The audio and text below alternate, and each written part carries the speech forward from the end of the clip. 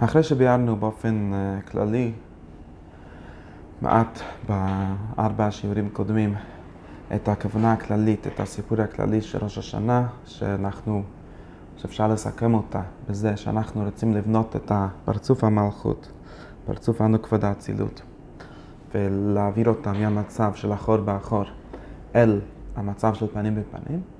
וכפי שביארנו אתמול, אנחנו לא מסיימים את העבודה הזאת בראש השנה. בראש השנה אנחנו בעצם רק מתחילים אותה, מה שנקרא, אנחנו עוסקים בעיקר בסוד הנסירה, במלאכת הנסירה, זה לשון הרב במקום אחד. יש פה מלאכה של נסירה, של חתיכת הנוקבה זה הרבים. שבעצם לפי מה שהרב מבאר בדרוש השלישי, המלאכה הזאת, הסיפור הזה נמשך כל 10 ימי תשובה.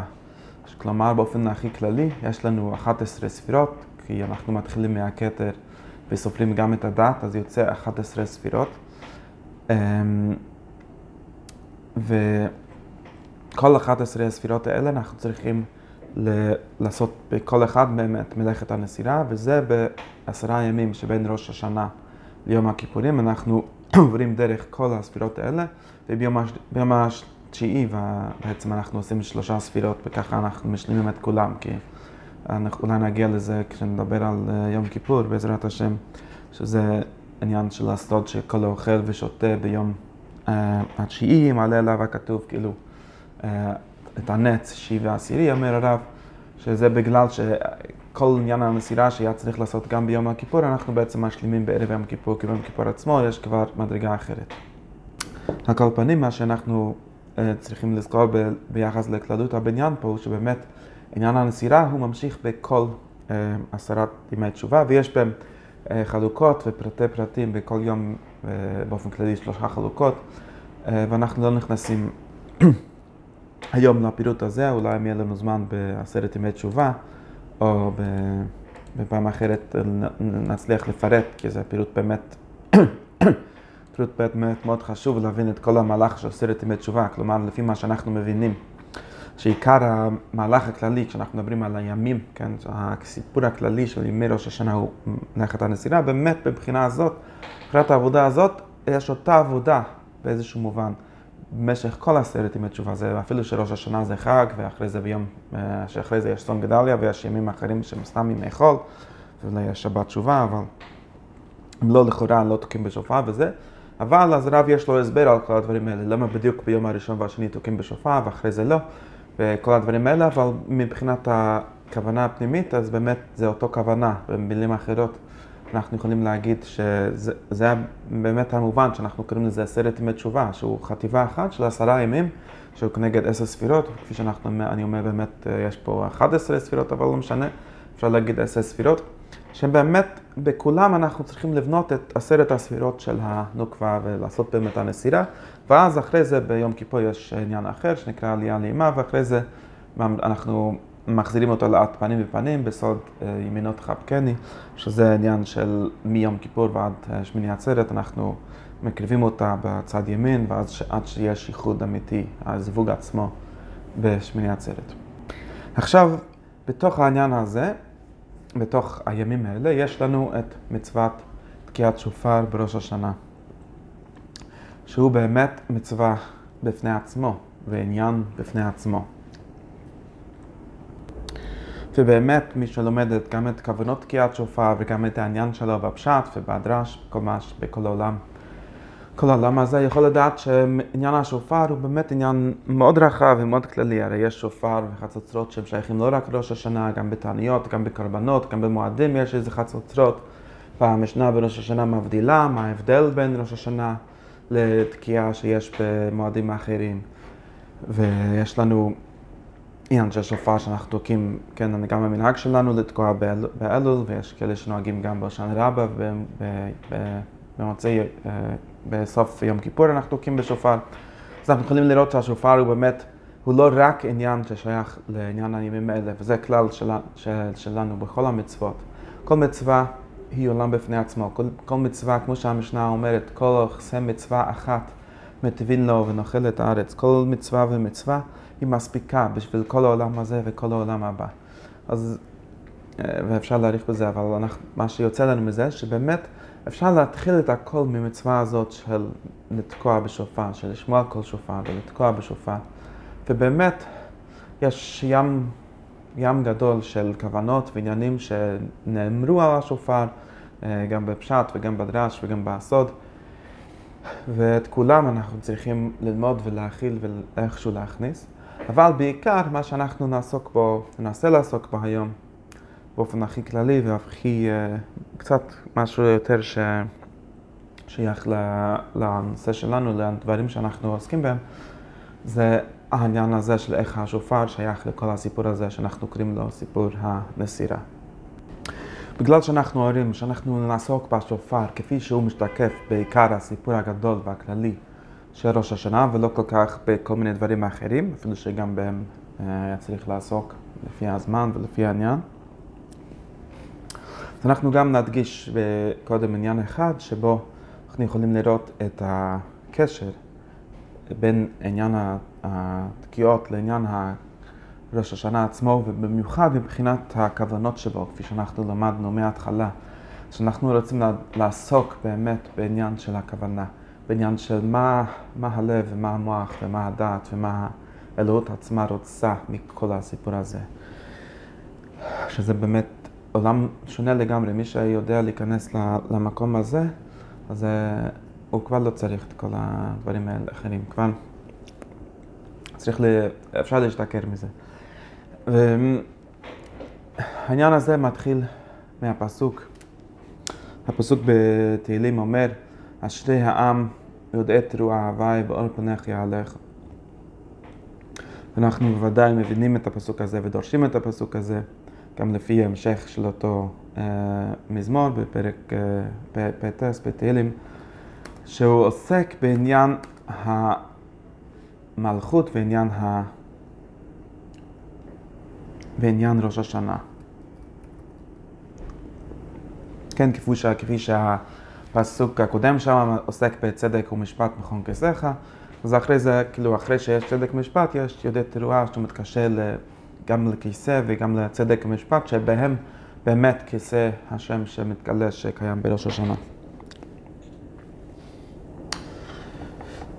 אז יש מדרש מאוד מפורסם שכתוב בפסיקתא של ראש השנה גם, שהוא שואל שאלה, הוא מבייק בפסוק, מה זה שאנחנו משבחים את העם, אשרי העם יודעי תרועה. והפסיקתא שואל, וכי רק לעם אחד בלבד יש תרועה. הרי גם אומות העולם, גם כל העולם יש לו תרועות, והוא מונה לפי הכלים שהיו ידועים בזמנו, כמה קרנות יש להם, יש כל מיני מילים אחרים של יוונית או מה שהיה בזמנם, כמה מיני כלי שיר וכלים שמשמיעים קול, שעושים בהם טקסים גדולים ודברים. אז מה זה השבח הזה, כאילו אשרי העם, כאילו שיש איזה, צריך באמת להבין את זה, כשאנחנו משבחים כל פעם את העם, זה לא דווקא עניין של בסדר, אז לישראל יש ולא לאומות העולם, אז זה הכוונה. כל מה שאנחנו משבחים, מדברים בדרך כלל בעניינים האלה על אומות העולם, הכוונה בהסתכלות חיצונית. כמה אם היה העניין התרועה בלהריע, כן, אפשר גם לספר בזה במובן של עבודת השם. אתה שר ומנגן ומריע ועושה תקיעה ותרועה וכל מיני דברים. זה לא דבר שצריך לשבח, זה לא דבר שצריך שספר תהילים, שזה איזו הופעה נבואית, איזה רוח הקודש שיבוא ויגיד, אשרי העם יודעי תרועה. זה כל מי שיודע, שיתלמד, שילך למוזיק סקול, שלומדים שם איך לעשות תרועה ויעשה תרועה. אלא אומר המדרש, אלא אשרי העם שיודעים לפתות את בוראם בתרועה. מה שאנחנו משבחים בתור יודעי תרועה, זה לא שהם יודעים לתקוע יפה ולעשות לו טקס יפה, אלא שהם יודעים בתרועה, היודעי תרועה, יודעים על ידי התרועה להביא את ההווי באור פניך. הם יודעים לפתות את בוראם על ידי התרועה, וזה באמת סוד, זה באמת דבר שלא כולם יודעים. כל אחד יכול להוריע ולעשות כללות ולעשות תשובה וכל מיני דברים, אבל לדעת כיצד לפתות את השם. כן, זה מילה נוראה, כן, מילה שצריך לשמוע אותה. אנחנו צריכים לדעת לפתות את האלוהים, לפתות את האלוהות בתרועה. וזה באמת הדבר הכי גדול שצריך לשבח ולהגיד על זה. אשרי העם יודעי תרועה.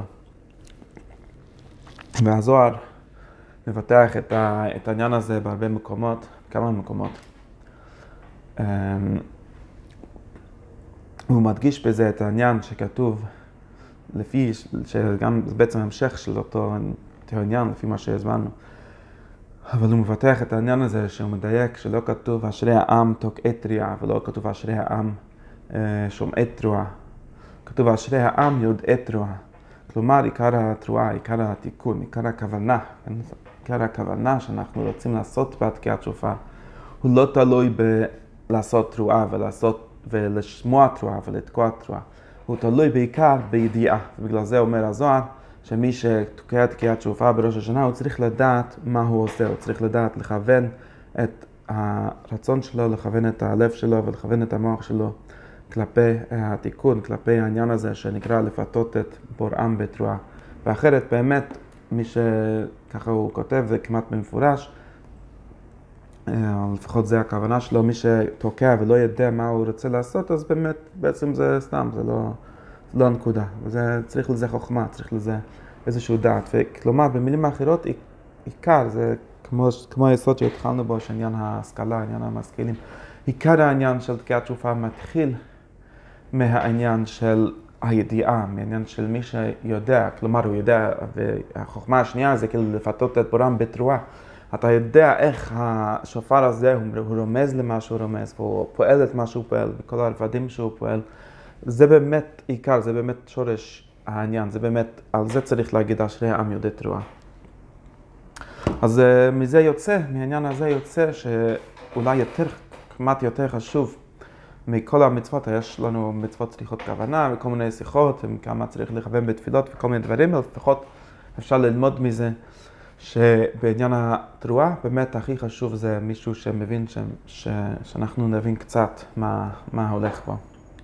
היה לנו בשנה אחרת שיחה ארוכה על זה כשכתוב בגמרא, תקיעת שופר חוכמה ואינה מלאכה, שעיקר הסוד של תקיעת שופר זה שצריך לעשות את הדברים בחוכמה, שצריך לעבוד את עבודת המוח והלב ולא עניין המלאכה. בכל מקרה, אני רק מציין את המקום הזה.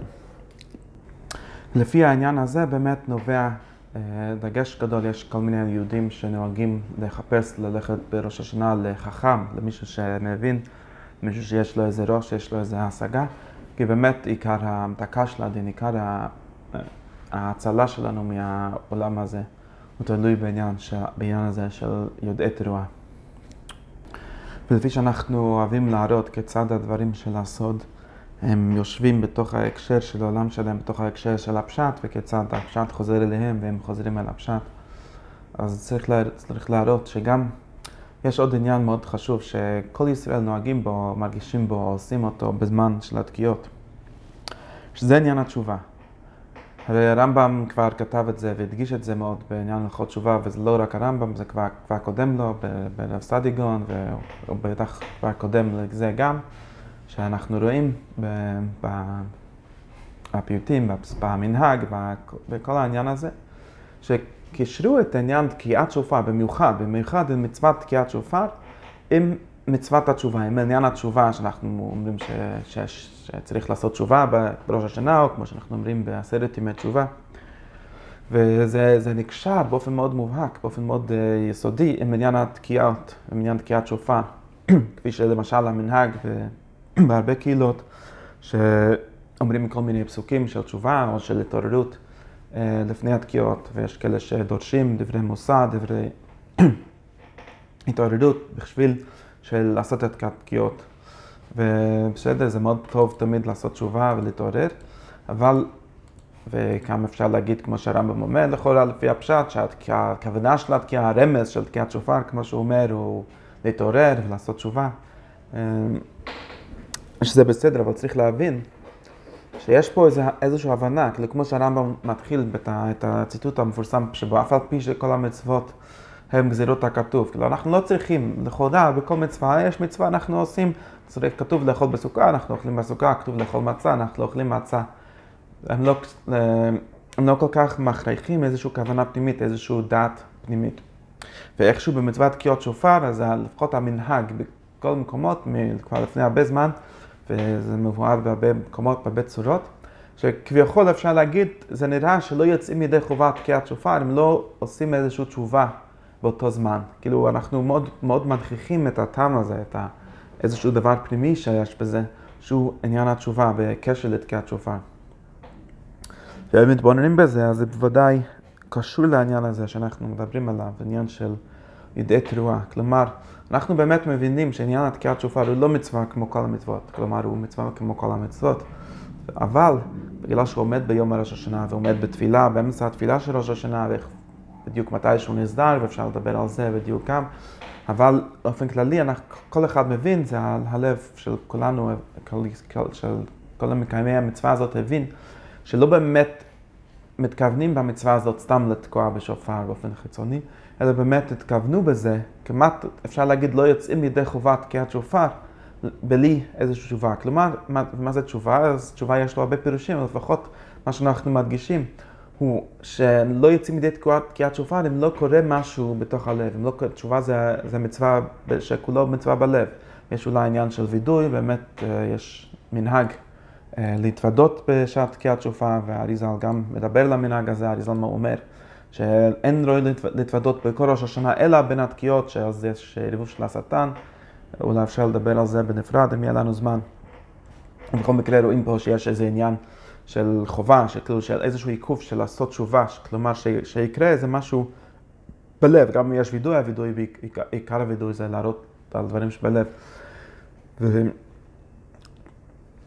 וזה בגלל שהשופר הוא באמת פה בשביל, באופן מאוד ניכר, באופן מאוד, מאוד בולט ונוכח, יש פה עניין סודי, יש פה עניין שהפנימיות היא קשורה בחיצוניות כמו שהתחלנו. אנחנו צריכים להתחיל מהפנימיות, יש איזושהי נוכחות מאוד גדולה של העולם הפנימי, של הדבר הזה שאנחנו צריכים לעשות תשובה, וכביכול התשובה שלנו, הכוונה שלנו, היא באמת שעושה כמו שאנחנו יודעים, לפתות את בוראם בתרועה, כי סתם לתקוע תרועה, כמו שאנחנו יכולים, גם כל אומות העולם, כל אחד באופן חיצוני יכול לקיים מצוות ולהגיד אני תוקע, רחמנא אמרתי כה. אבל לפתות את בוראם זה באמת כוונה שמאוד נוכחת בתרועה, בתקיעת שופר של ראש השנה. וגם בגלל העניין הזה אנחנו מאוד חשוב לפחות לעסוק בזה לפי השגתנו, לעסוק בסודות של תקיעת שופר, ואולי נזכה לכוון בו גם בשעת התקיעות, או גם אם לא, החוכמה היא באמת עניין שלא קשורה בזמן, אך מי שיודע לתקוע בשופר, אז זה כבר יש לו משהו. אז בואו נעשה קצת סדר לפי ההתחלה, בריבוי הכוונות וריבוי העניינים שיש בתקיעת שופר, ננסה לסדר את זה קצת. דבר ראשון, יש את העניין הכללי, אולי נגיע לזה קצת בסוף, כי יותר טוב לחלק את זה ולהתחיל מאיזשהו מקום יותר פשוט. ויש לנו, חוץ מהעניין הכי כללי, כפי שהוא נקשר לכל סיפור הנסירה של ראש השנה, אנחנו צריכים להבין עניין השופר, אפשר לדבר על השופר עצמו, על צורת השופר, זה כלל בכל הכוונות. אנחנו, כל מצווה ומצווה, כל חפץ של מצווה, כן? יש דבר כזה של חפצי מצווה, חפצי קדושה.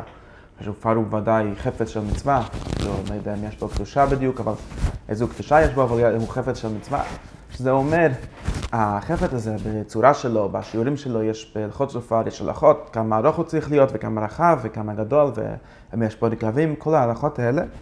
אז בהם עצמם יש איזה סוד, יש איזה ציור שצריך להתבונן בו, לפי הציורים של מעלה, כפי שאנחנו יודעים שכל ציור, כל מצווה, כל תמונה הוא באמת תמונה של איזה דבר באצילות, הוא באמת משהו שאפשר להיכנס בתוכו להתבוננות פנימית. אז גם השופר עצמו, לפני כל דבר, אתה מסתכל על שופר, השופר הזה יש לו איזושהי צורה, יש לו משהו נגיד שהוא מתחיל ממקום צר ומגיע למקום רחב, יש לו מרמזים על זה את הפסוק, מן המצר קראתי ענני במרחב, כן? השופר יש לו איזו צורה של התרחבות, אפשר להסתכל על זה כצורה של השתלשלות או כצורה של לידה, או צורות אחרות שהאריזל מדבר עליהן, אז לפחות זה כבר דבר אחד, ובאמת דבר שצריך לכוון רק באחיזת השופר, ואפשר להוסיף בזה, וזה שאתה לוקח את השופר ליד שלך. אז הרב אומר ששופר ויד זה גימטריה של משהו, זה גימטריה של שח דינים. בכל מקרה, אני לא מבאר את זה, אבל אני רק מזכיר את זה שהשופר יש לזה סוד, והיד שתופס את השופר ואוחז בו יש פה סוד, ואחרי זה אתה שם את השופר ליד הפנים שלך, כן, ליד הפה שלך, זה סוד שלישי, ואחרי זה כשאתה תוקע, יש איזה רוח, יש איזה אוויר מהגרון שלך, שנכנס לשופר, הוא עובר דרך הפה שלך, כן? הוא נכנס לשופר, אז זה סוד רביעי. ואז הוא יצא מהשופר בתור קול, כן? יש מחוץ לשופר, אפשר להסתכל על זה עוד יותר התרחבות, כן? הקול, אם אנחנו מסתכלים על כל המעשה הזה כאיזשהו מבנה שיש לו התחלה, הוא מתחיל ממקום צר, או אפשר להגיד ממקום עדין, הוא מתחיל מהלב שלך, הלב מתעורר, אתה רוצה לתקוע, ואז הוא מוציא אוויר, הוא מוציא רוח, כן? כמו כל פעם שאנחנו מדברים על תוקעים, יש איזה אוויר שיוצא מהריאות והוא עולה דרך הפה, ואז הוא עובד דרך כל הפה שלך, הוא לא נחתך כמו בדיבור, אבל הוא עובד דרך הפה, הוא עובד דרך הגרון והחך והשיניים והלשון, אז עוד דבר, והרב יש לו כוונות על כל שלב מזה, באמת מי שיכול לכוון את כל שלב, הוא יכול להיות מודע לכל פרט, זה משהו. ואז האוויר הזה נכנס לתוך הצד הצר של השופר, ואז הוא יוצא, הוא כבר לא אוויר, הוא קול, כן? אפשר להגיד, ההקעה של האוויר בתוך הדפנות של השופר, הוא שיוצר את הקול, כן? כמו כל דיבור. כל דיבור הוא נובע מאיזו התנגדות, מאיזה שאתה חותך את האוויר שיוצא מהרוט שלך, מהצוואר שלך, הוא דרך השיניים והלשון וכל מה שאנחנו מכנים מוצאות הפה. אותו דבר השופר עושה את זה, הוא חותך את הרוח שיוצא ויוצא מזה קול, וזה נקרא סוד של קול ורוח. יש לנו כבר סוד חמישי שזה הקול שיוצא מהשופר, אבל אפשר לראות איך הדברים מתרחבים או מתעבים כל כמה שהם זה, ואחרי זה יש עוד שלב שישי. הקול הזה הוא מתפשט במרחב, הוא נמצא עכשיו בתוך כל הבית כנסת, והוא נכנס לאוזן של אנשים ששומעים אותו. אז זה כבר שלב שישי, מה זה הסוד של האוזן הזה, ולשמוע כל שופר, כן? אנחנו מברכים על זה ברכה שעומד על הציור הזה של לשמוע כל שופר. ואז אפשר להמשיך עוד יותר, לדבר איך הקול הזה נכנס לאוזן של בני אדם, ואז כאילו יש לו איזשהו חזרה של אותו דבר, כן? מה שהוא יוצא מהלב, יוצא מאיזה רצון שהתעורר, ודרך הנשימה עד לפה, עד לשופר, עד לחוץ, אז הוא נכנס לתוך האוזן של השני, של השומע, של הציבור ששומעים, או גם לאוזן של התוקע עצמו, כן? הוא גם צריך לשמוע את הקול של עצמו, וזה נכנס להם לתוך המוח, לתוך הלב, ואז אולי מזה יוצא עוד פעם דיבורים, כן? כמו שאנחנו אומרים, השופר צריך לעורר בתשובה, ואז אתה מתוודה. אז זה כבר שלב שני, שבו כל המעגל כבר קרה פעמיים. אז כשכל הפרטים האלה הם בעצמם, דבר ראשון, אני אגיד את זה, דבר ראשון, רק לעמוד, רק להיות מודע, רק לעמוד על כל הפרטים האלה, הוא כבר סוג של כוונה, הוא כבר כוונה אחת, כתוב, כן, חלק הראשון מהכוונה הוא פשוט להתכוון למה שאתה עושה, אחרי זה, ורוב הזמן אנחנו לא מתכוונים למה שאנחנו עושים, כן, זה למשהו שנקרא מיינדפולנס, דברים כאלה, אבל זה מוזכר בספרים אחרים. שיש כוונה שהוא בעצם אפשר להגיד זה כמעט כוונה הלכתית, אנחנו לא צריך להיכנס לכל פרטי הכוונה שדיברנו פעם אחרת, אבל זה כוונה, וזה שאני עכשיו פירטתי את הסיפור הזה לכמה פרטים, זה מעדן את זה, הפירוט הזה בעצמו הוא עידוד מאוד גדול, אתה פתאום מתחיל להתבונן מה באמת קורה פה, זה יכול להיות הכל מדעי והכל זה כל דברים, אני עוד לא דיברתי על שום דבר שקורה בעולם האצילות, אבל רק לשים לב לכל שלב בסיפור הזה, הוא כבר משהו שיודעי תרועה, או משהו אנחנו כבר לא עוסקים בו באנשים שמקבלים פסיבית את העולם, אנחנו כבר יודעים אותו, אנחנו כבר יודעים מה הולך. ועכשיו יש שלב שני, שמי שרוצה באמת לקשר את כל השימת לב הזאת, לכל הפרט, לכל חלק בסיפור הזה, לפחות, ולא חייבים, אני מדבר בתור הדרכה, לא חייבים דווקא לכוון את הכל בשעת התקיעות, לפעמים זה קשה, להצליח לעשות את הדברים בזמן של עשייתם, זה כבר מדרגה נוספת. אז אנחנו עוסקים בהם עכשיו, אולי אפשר להתבונן בזה בראש השנה בבוקר, או אחרי נשמע באמצע התפילה, או לפני התקיעות, לא משנה, וזה כבר, ובאמת המקובלים נוהגים בזה, יש כל מיני תפילות נגיד, לשם ייחוד שהמקובלים סידרו של לכוון, או להזכיר לעצמנו את הכוונות. לפני העשייה, אפילו שעיקר הכוונה צריך לכוון באמת בשעת העשייה, אבל זה קשה לפעמים, יש טרדות ויש לי ילדים אין מספיק זמן, התוקע יותר מהר מדי.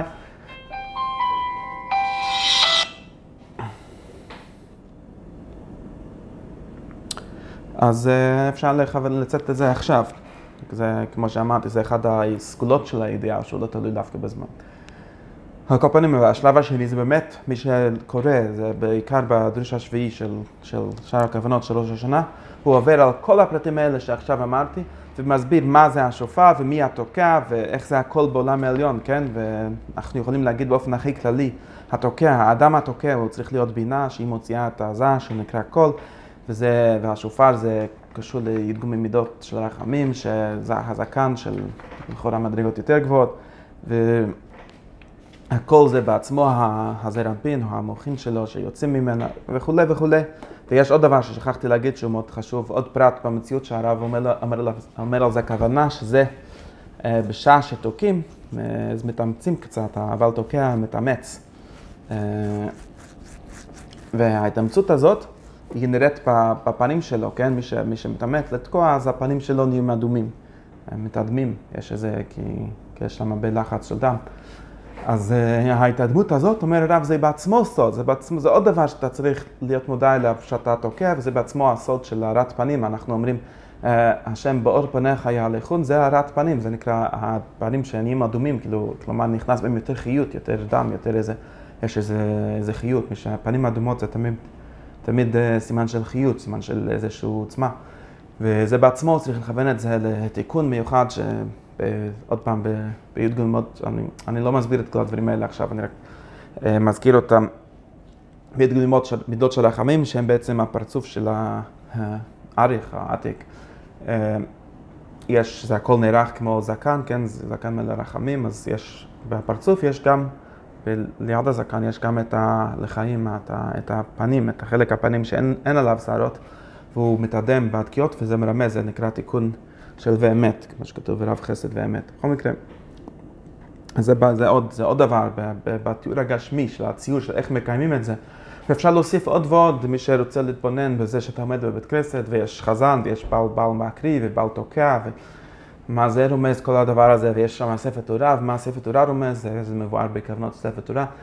כל הדברים האלה מצטרפים לאיזושהי תמונה נוראה וגדולה, כשאנחנו זוכרים שזה לא רק קיים בעולם הזה, זה הכל רמזים לעולמות הפנימיים, זה הכל רמזים לעולם העליון והשופר, וכל הדברים האלה הם קיימים בעולם האצילות כמו שהם קיימים בעולם הזה, וזה בעצמו ראשית הכוונה ועיקר הכוונה.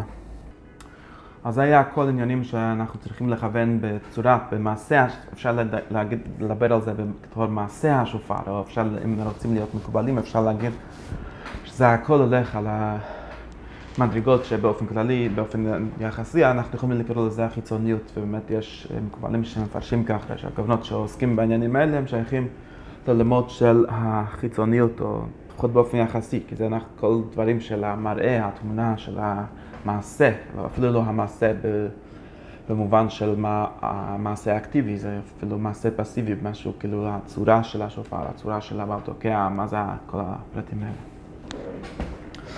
אחרי זה אנחנו צריכים להתבונן, לשים לב לעוד הרבה דברים שהם שייכים למצוות התקיעה, אפשר להגיד. או לצורה שבו עושים את התקיעה עצמו. כלומר,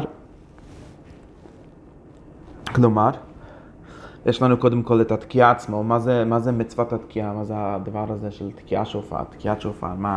וכמו שאנחנו אומרים, איך זה מתקשר לכל הסיפור הזה?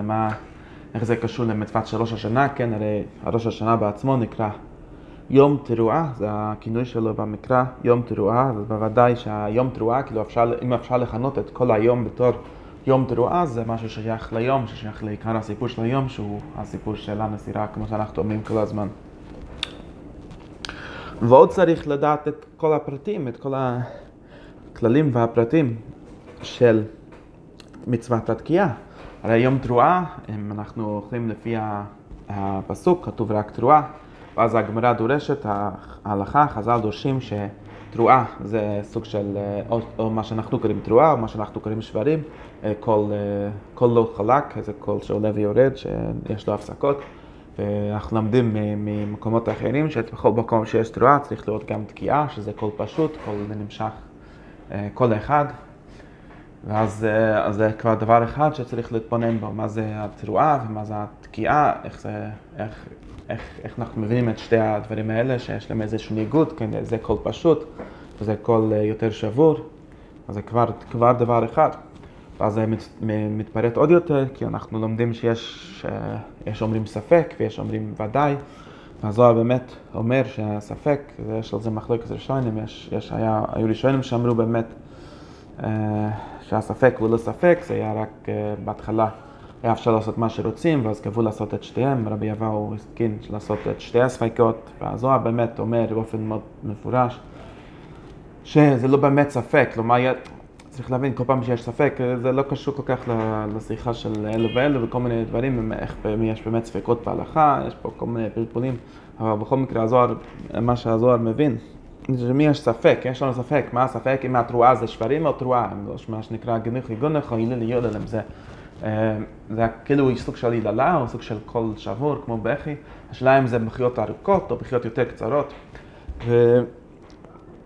הזוהר אומר במפורש שרק מי שלא מבין את הסוד הוא יכול להגיד שזה ספק כאילו, שזה פשוט אנחנו לא יודעים אז אנחנו עושים את שתיהם. ובוודאי בכל אחד מהם יש איזה סוד, בכל אחד יש איזה משהו שהתרועה מבטאת, יש איזה משהו שהשברים מבטא, ואי אפשר לצאת, אולי יש מצבים שאפשר רק אחד, ואפשר להסביר בזה את המקומות ואת הדברים שיהיו עושים רק אחד, אבל יש בשניהם איזה אמת, וצריך באמת בשביל שלמות הסוד, בשביל שלמות העניין צריך באמת את שתיהם. אז לפחות גם זה כבר עוד עניין שאנחנו צריכים להבין לפי הסוד, מה זה התקיעה, מה השברים, מה התרועה, זה כבר עוד עניין, זה כבר עניין יותר, אפשר להגיד יותר מופשט, יותר תיאורטי, אבל גם מעשי, כלומר, אם אנחנו כשאנחנו נדע את הסוד של התקיעה והתרועה, אז בשעת התקיעה נכוון את עניין התקיעה ובשעת התפרים, ואם אנחנו מבינים את הסוד של איך הם עובדים ביחד, כן, שזה בעיקר מה שהזוהר מתכוון, אז אנחנו צריכים להבין כאילו שאין שלמות, השלמות של יודעי תרועה, של לפתות את בוראם בתרועה, שמה שאנחנו רוצים לעשות בסוף, באמת מתקיים רק עם כל סוגי הקולות האלה. אז צריכים לדעת את הסדר, כאילו איך זה הכל סיפור אחד שצריך בשבילו גם שברים וגם תרועה וגם כל הדברים האלה. אחרי זה יש עוד פירוטים, הרי אנחנו, לפי עיקר הדין אז יוצא רק 9 קולות, כן? שברים, תרת, השרת. ואנחנו נוהגים לפחות לעשות, או זה כבר שאלה, אבל זה נעשה 30, בגלל שאנחנו עושים נגד מלכיות, לא זוכר בדיוק. כן, כי יש ספק אחר. אבל לפחות זה מתפרט עוד יותר, כי אנחנו עושים מלכיות, זיכרונות ושופרות, ולפי המנהג שלנו אנחנו עושים תלוי לפי איזה מנהג. אז זה כבר עוד דבר שצריך להסביר. ויש עוד דבר רביעי, שאנחנו נוהגים לתקוע במיושב, אנחנו נוהגים לתקוע לפני תפילת מוסף, שאז אנחנו תוקעים על סדר התפילה, ואנחנו תוקעים לפני מוסף כבר 30 קולות או 10 קולות, או לפי כל השתלשלות המנהגים. זה עוד דבר שצריך להסביר, כלומר זה התקיעות, יש לנו שתי סוגי תקיעות, וכבר הגמרא שואלת על זה, למה תוקעים במיושב ותוקעים במעומד, ועונה של להביא את השטן, אז מה זה ערבוב השטן הזה? ויש לנו היום מנהג של לעשות 100 קולות, ולמה בדיוק 100 קולות? אז זה הכל פרטים של הקול, שאפשר להגיד בכל מה שאני פירטתי עכשיו, זה הכל פרטים של קול, איזה סוג של קול צריכים לעשות בתקיעה, ולמה אנחנו עושים את כל הסוגים, ואז התרחב עד שהגיע ל100 קולות, ויש אולי עוד יותר מה שאנשים עושים אחרים. עד כאן ההקדמה, כאילו, של כל סוגי הדברים שצריך לכלול תחת הכותרת של סוד התקיעה. מה שנעשה זה שנגיד את עיקר העניין התקיעה, התקיעות לפי הערך, לפי הסיפור של הנסירה, ואולי אם נזכר מחר נפרט קצת את הסתרים השונים של השרת, השרת. אני לא חושב שנגיע לפרטים של החלק הראשון שהזכרתי, שזה כל העניין של למה השופר נראה ככה וזה, זה הכל עיונים מאוד עמוקים ומפורטים שצריך להתבונן בהם בנפרד, אני לא חושב שיהיה לנו זמן לזה. אז מה השופר עושה?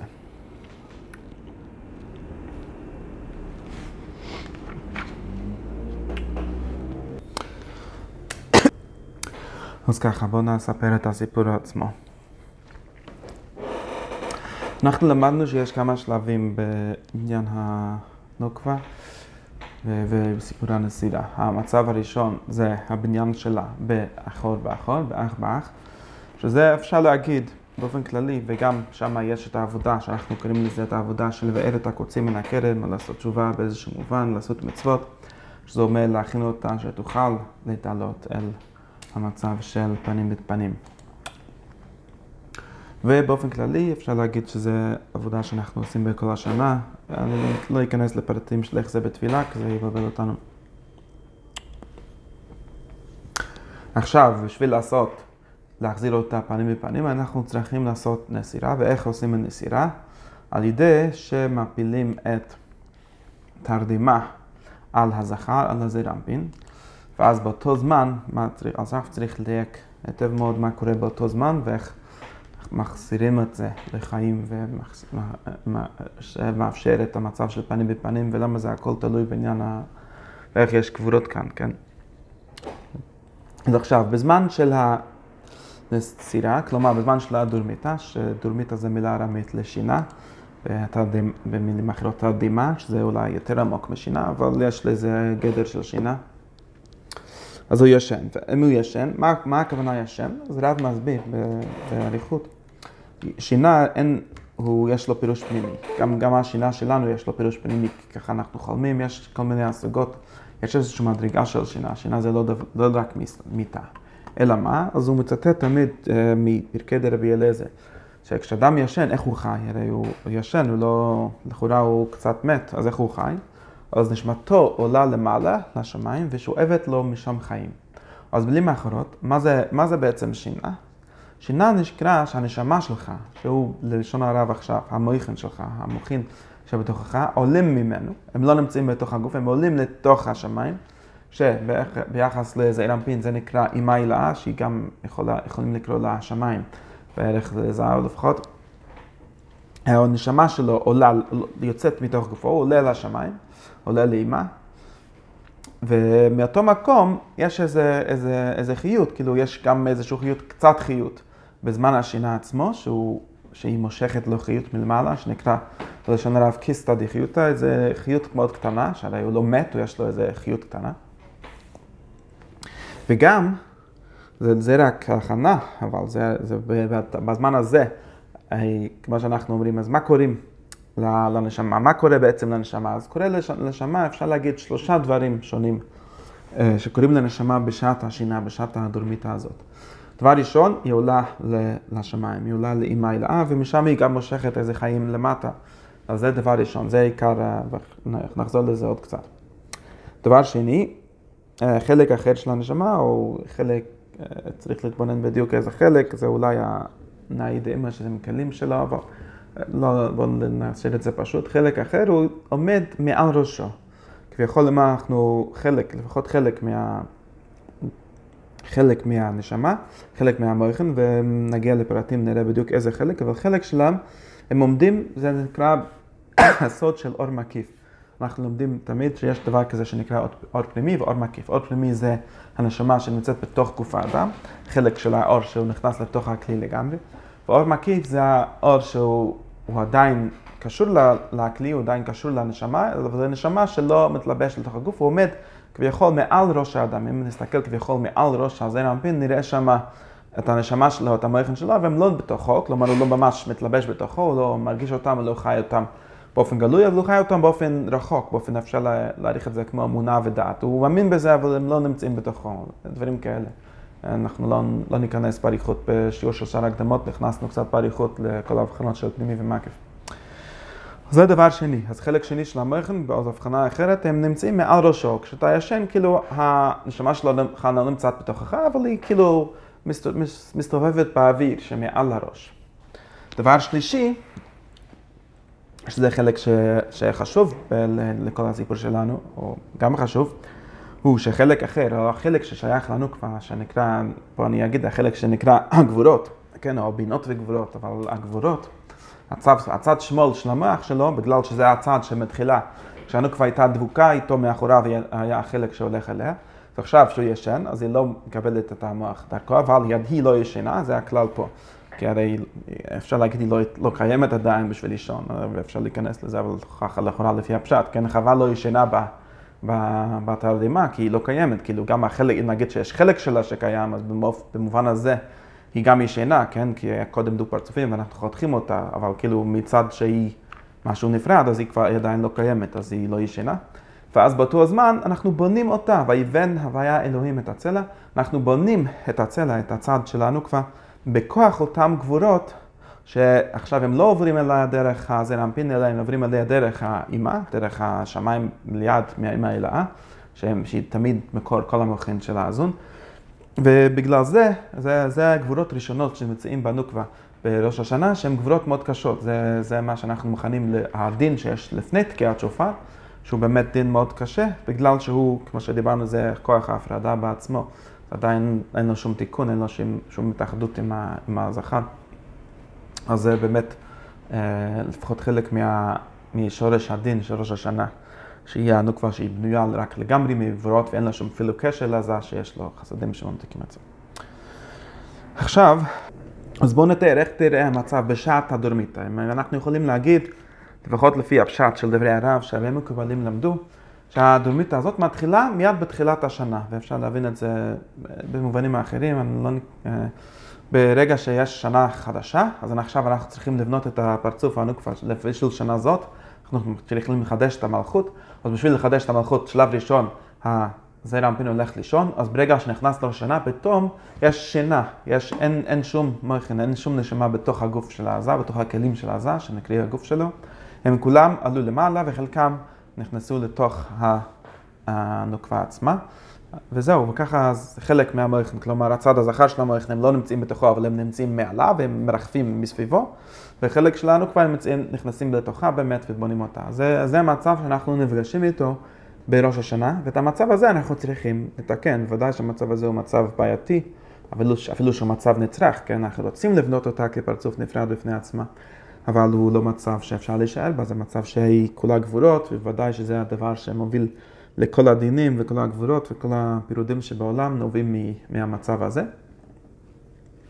אז מה אנחנו רוצים לעשות? אנחנו רוצים לנסות להתחיל להשלים את הנסירה, להשלים את סיפור הנסירה, שזה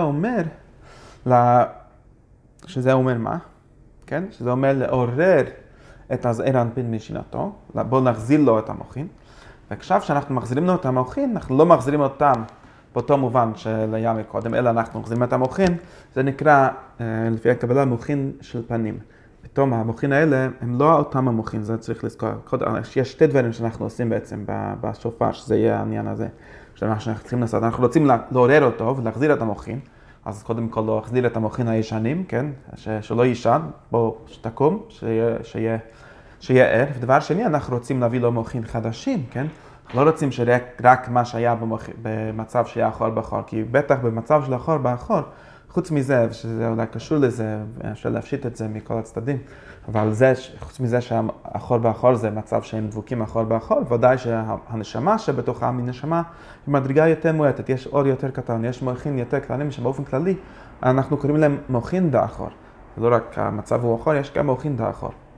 ועכשיו שאנחנו רוצים להחזיר את המוחין ולעשות שיהיה אפשרי לעשות פנים בפנים, אז אנחנו רוצים להמשיך מוחין יותר עליונים ויותר חדשים, שהם נקראים מוחין דפנים, והמוחין האלה הם באמת יעבידו אותנו לאיחוד שיהיה בשמיני עצרת.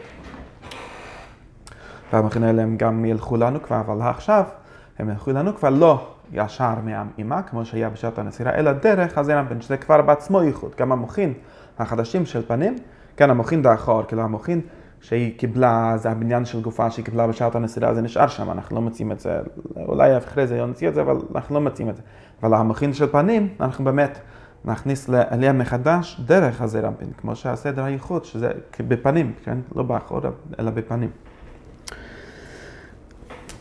אז זה בעניין של המוחין, וגם בעניין של הגבורות, שהן עניין נפרד מהמוחין, עוד הקדמה שאנחנו לא נכנסים אליהם מההבדל בין חסדים גבורות למוחין, אבל זה לא אותו דבר, אפשר באופן כללי להעריך את זה כמו מוחין ומידות, או מחשבות ורגשות, דברים כאלה. וגם הגבורות, כמו שאנחנו אמרנו, הבעיה העיקרית, או חלק מהבעיה העיקרית של ראש השנה, זה שהגבורות היו בה גבורות מאוד חזקות, שהן גבורות שיש להן רק גבורות והן לא ממותקות, אין להן קשר לחסדים. אז עכשיו, אחרי תקיעת שופר, כשאנחנו מעוררים אותו, ואנחנו נותנים לו מענין, ודרך דרכו נותנים לה את המענין, אנחנו גם ניתן לה גבורות חדשים. זה נקרא שאנחנו ניתן לה את הגבורות, שעדיין צריכה לקבל גבורות, אבל הגבורות האלה הן גבורות ממותקים. הם גבורות ממותקים בגלל שתי דברים. קודם כל הן גבורות של הפנים, כלומר, הם נולדים, וזה בעצם חזר לעניין הראשון שאמרתי שקורה בשעת הנסירה. שבשעת הנסירה, לפחות בסוף הנסירה, אנחנו מעלים את הנשמה שלנו בשינה, אנחנו מעלים את הנשמה שלנו לשמיים, לאמא אלוהה. ואז בכוח הזה, זה נהיה משהו שמאפשר לעשות ייחוד חדש בין אבא ואמא. ואז אנחנו בבוקר צריכים להחזיר את הנשמה שלנו, לא רק אותו נשמה, אלא כמו שאנחנו אומרים, חדשים לבקרים רבה אמונתך. אנחנו רוצים לחדש את הנשמה בבוקר, שיהיה נשמה חדשה. ואיך נולדה נשמה חדשה? כמו כל נשמה חדשה, היא נולדה מהזיווג של אבא ואמא שלה. ובשעת השנה, כשהמויכן של העזה עלו למעלה, אז הם גם עוררו שם ייחוד חדש, כמו כל פעם, זה נקרא לעצמה באופן כללי, כל פעם שאנחנו מעלים את הנשמה שלנו למעלה, אנחנו מעוררים שם ייחוד, ככה הנשמה של העזה עלה לאמא ומלא שם ייחוד, ואז הוא ממשיך שם המויכן חדשים וגבורות חדשים, והגבורות האלה הם גבורות, הם עדיין גבורות, כי אנחנו עדיין בראש השנה, אנחנו לא בפסח, שאנחנו בעיקר בחסדים אפילו, גם שם יש גבורות כמובן, אבל אנחנו מעוררים גבורות חדשות, אבל הגבורות האלה הם גבורות ממותקות, הן גבורות הרבה יותר טובות, הרבה יותר מתוקות, זו המילה, גבורות מתוקות. אז כל החידוש הזה, כל החזרת החיים האלה, כל החזרת המייחון החדשים, החזרת הגבורות חדשים, שלושת הדברים האלה הם מה שאנחנו פועלים בתקיעת שופר באופן הכי כללי.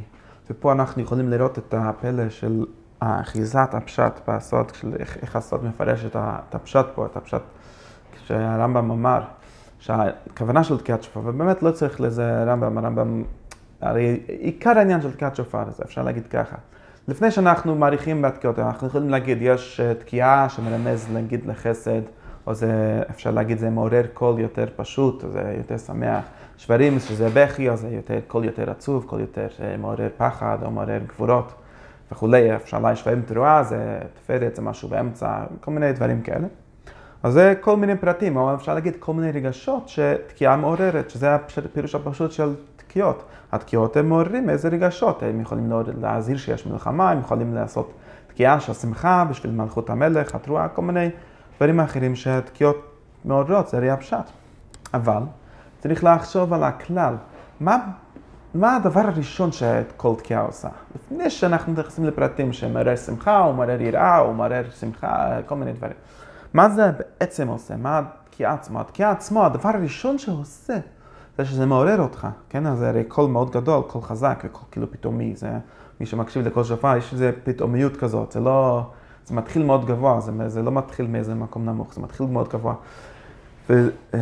וזה קול שמעורר, זה שעון מעורר. אז אנחנו אומר, עיקר כוונת התקיעה, או חלק מרמז התקיעה, זה לעורר אותנו משינתנו.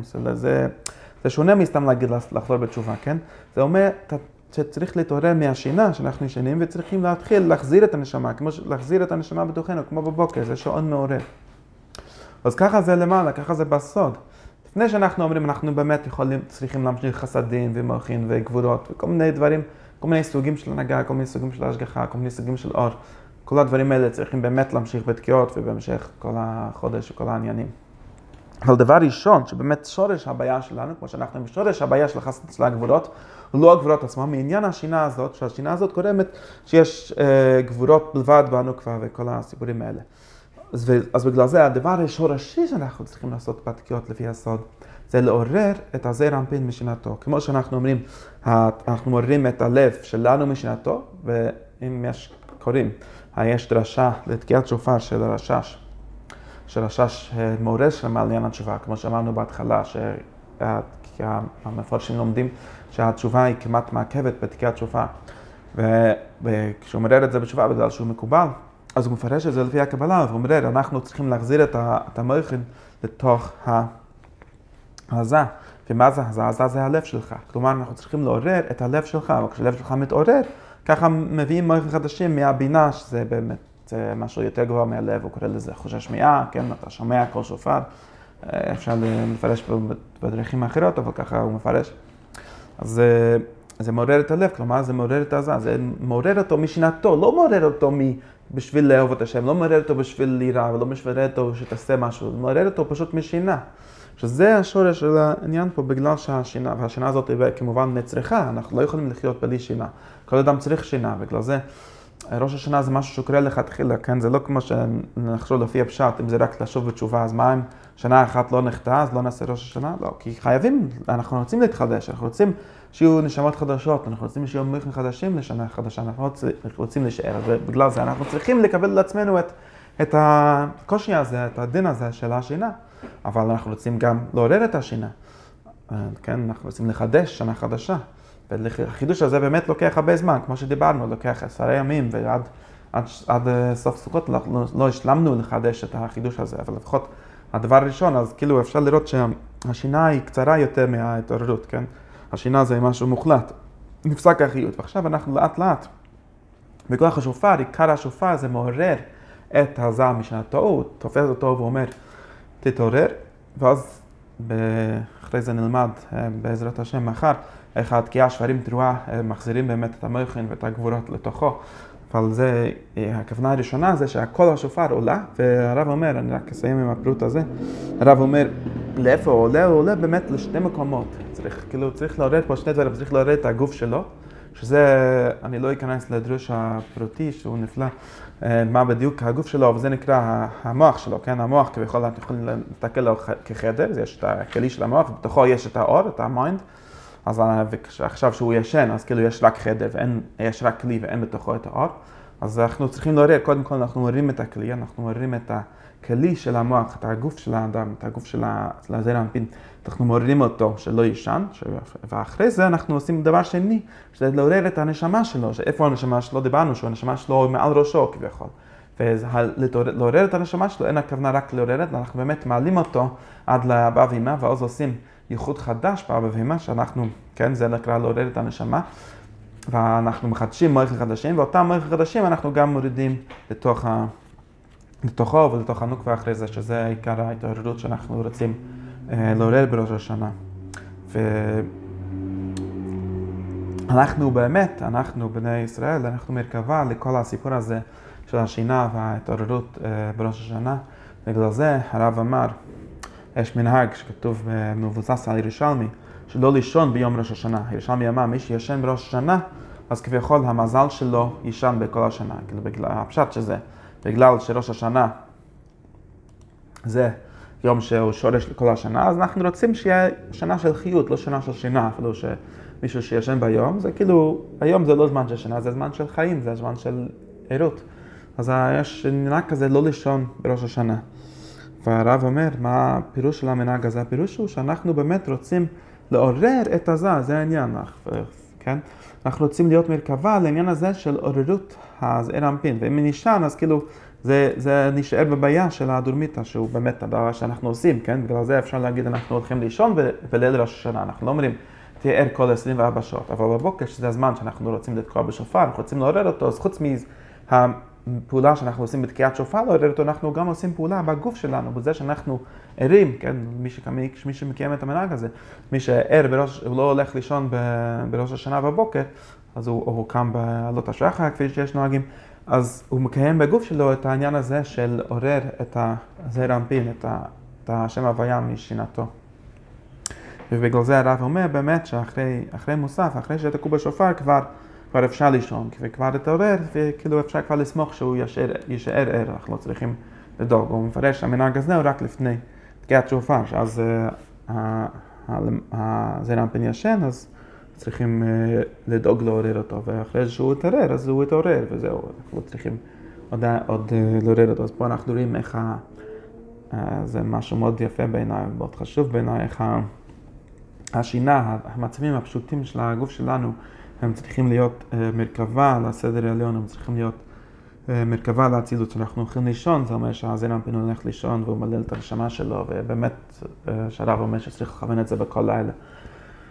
ולפחות בראש השנה שנזכור את זה. וכשאנחנו קמים, אז אנחנו מקימים את השכינה, אנחנו מקימים את הזעיר אנפין. ואז כל העניין של תקיעת שופר, של לעורר ישנים, שאנחנו מתעוררים בתשובה, אותו דבר, אנחנו מעוררים במדרגה יותר עמוקה בנשמה שלו, אנחנו מעוררים אותו בתשובה ומעוררים את הזעיר אנפין שימשיך להחזיר בו מוחים חדשים וחיות חדשה ושנה חדשה.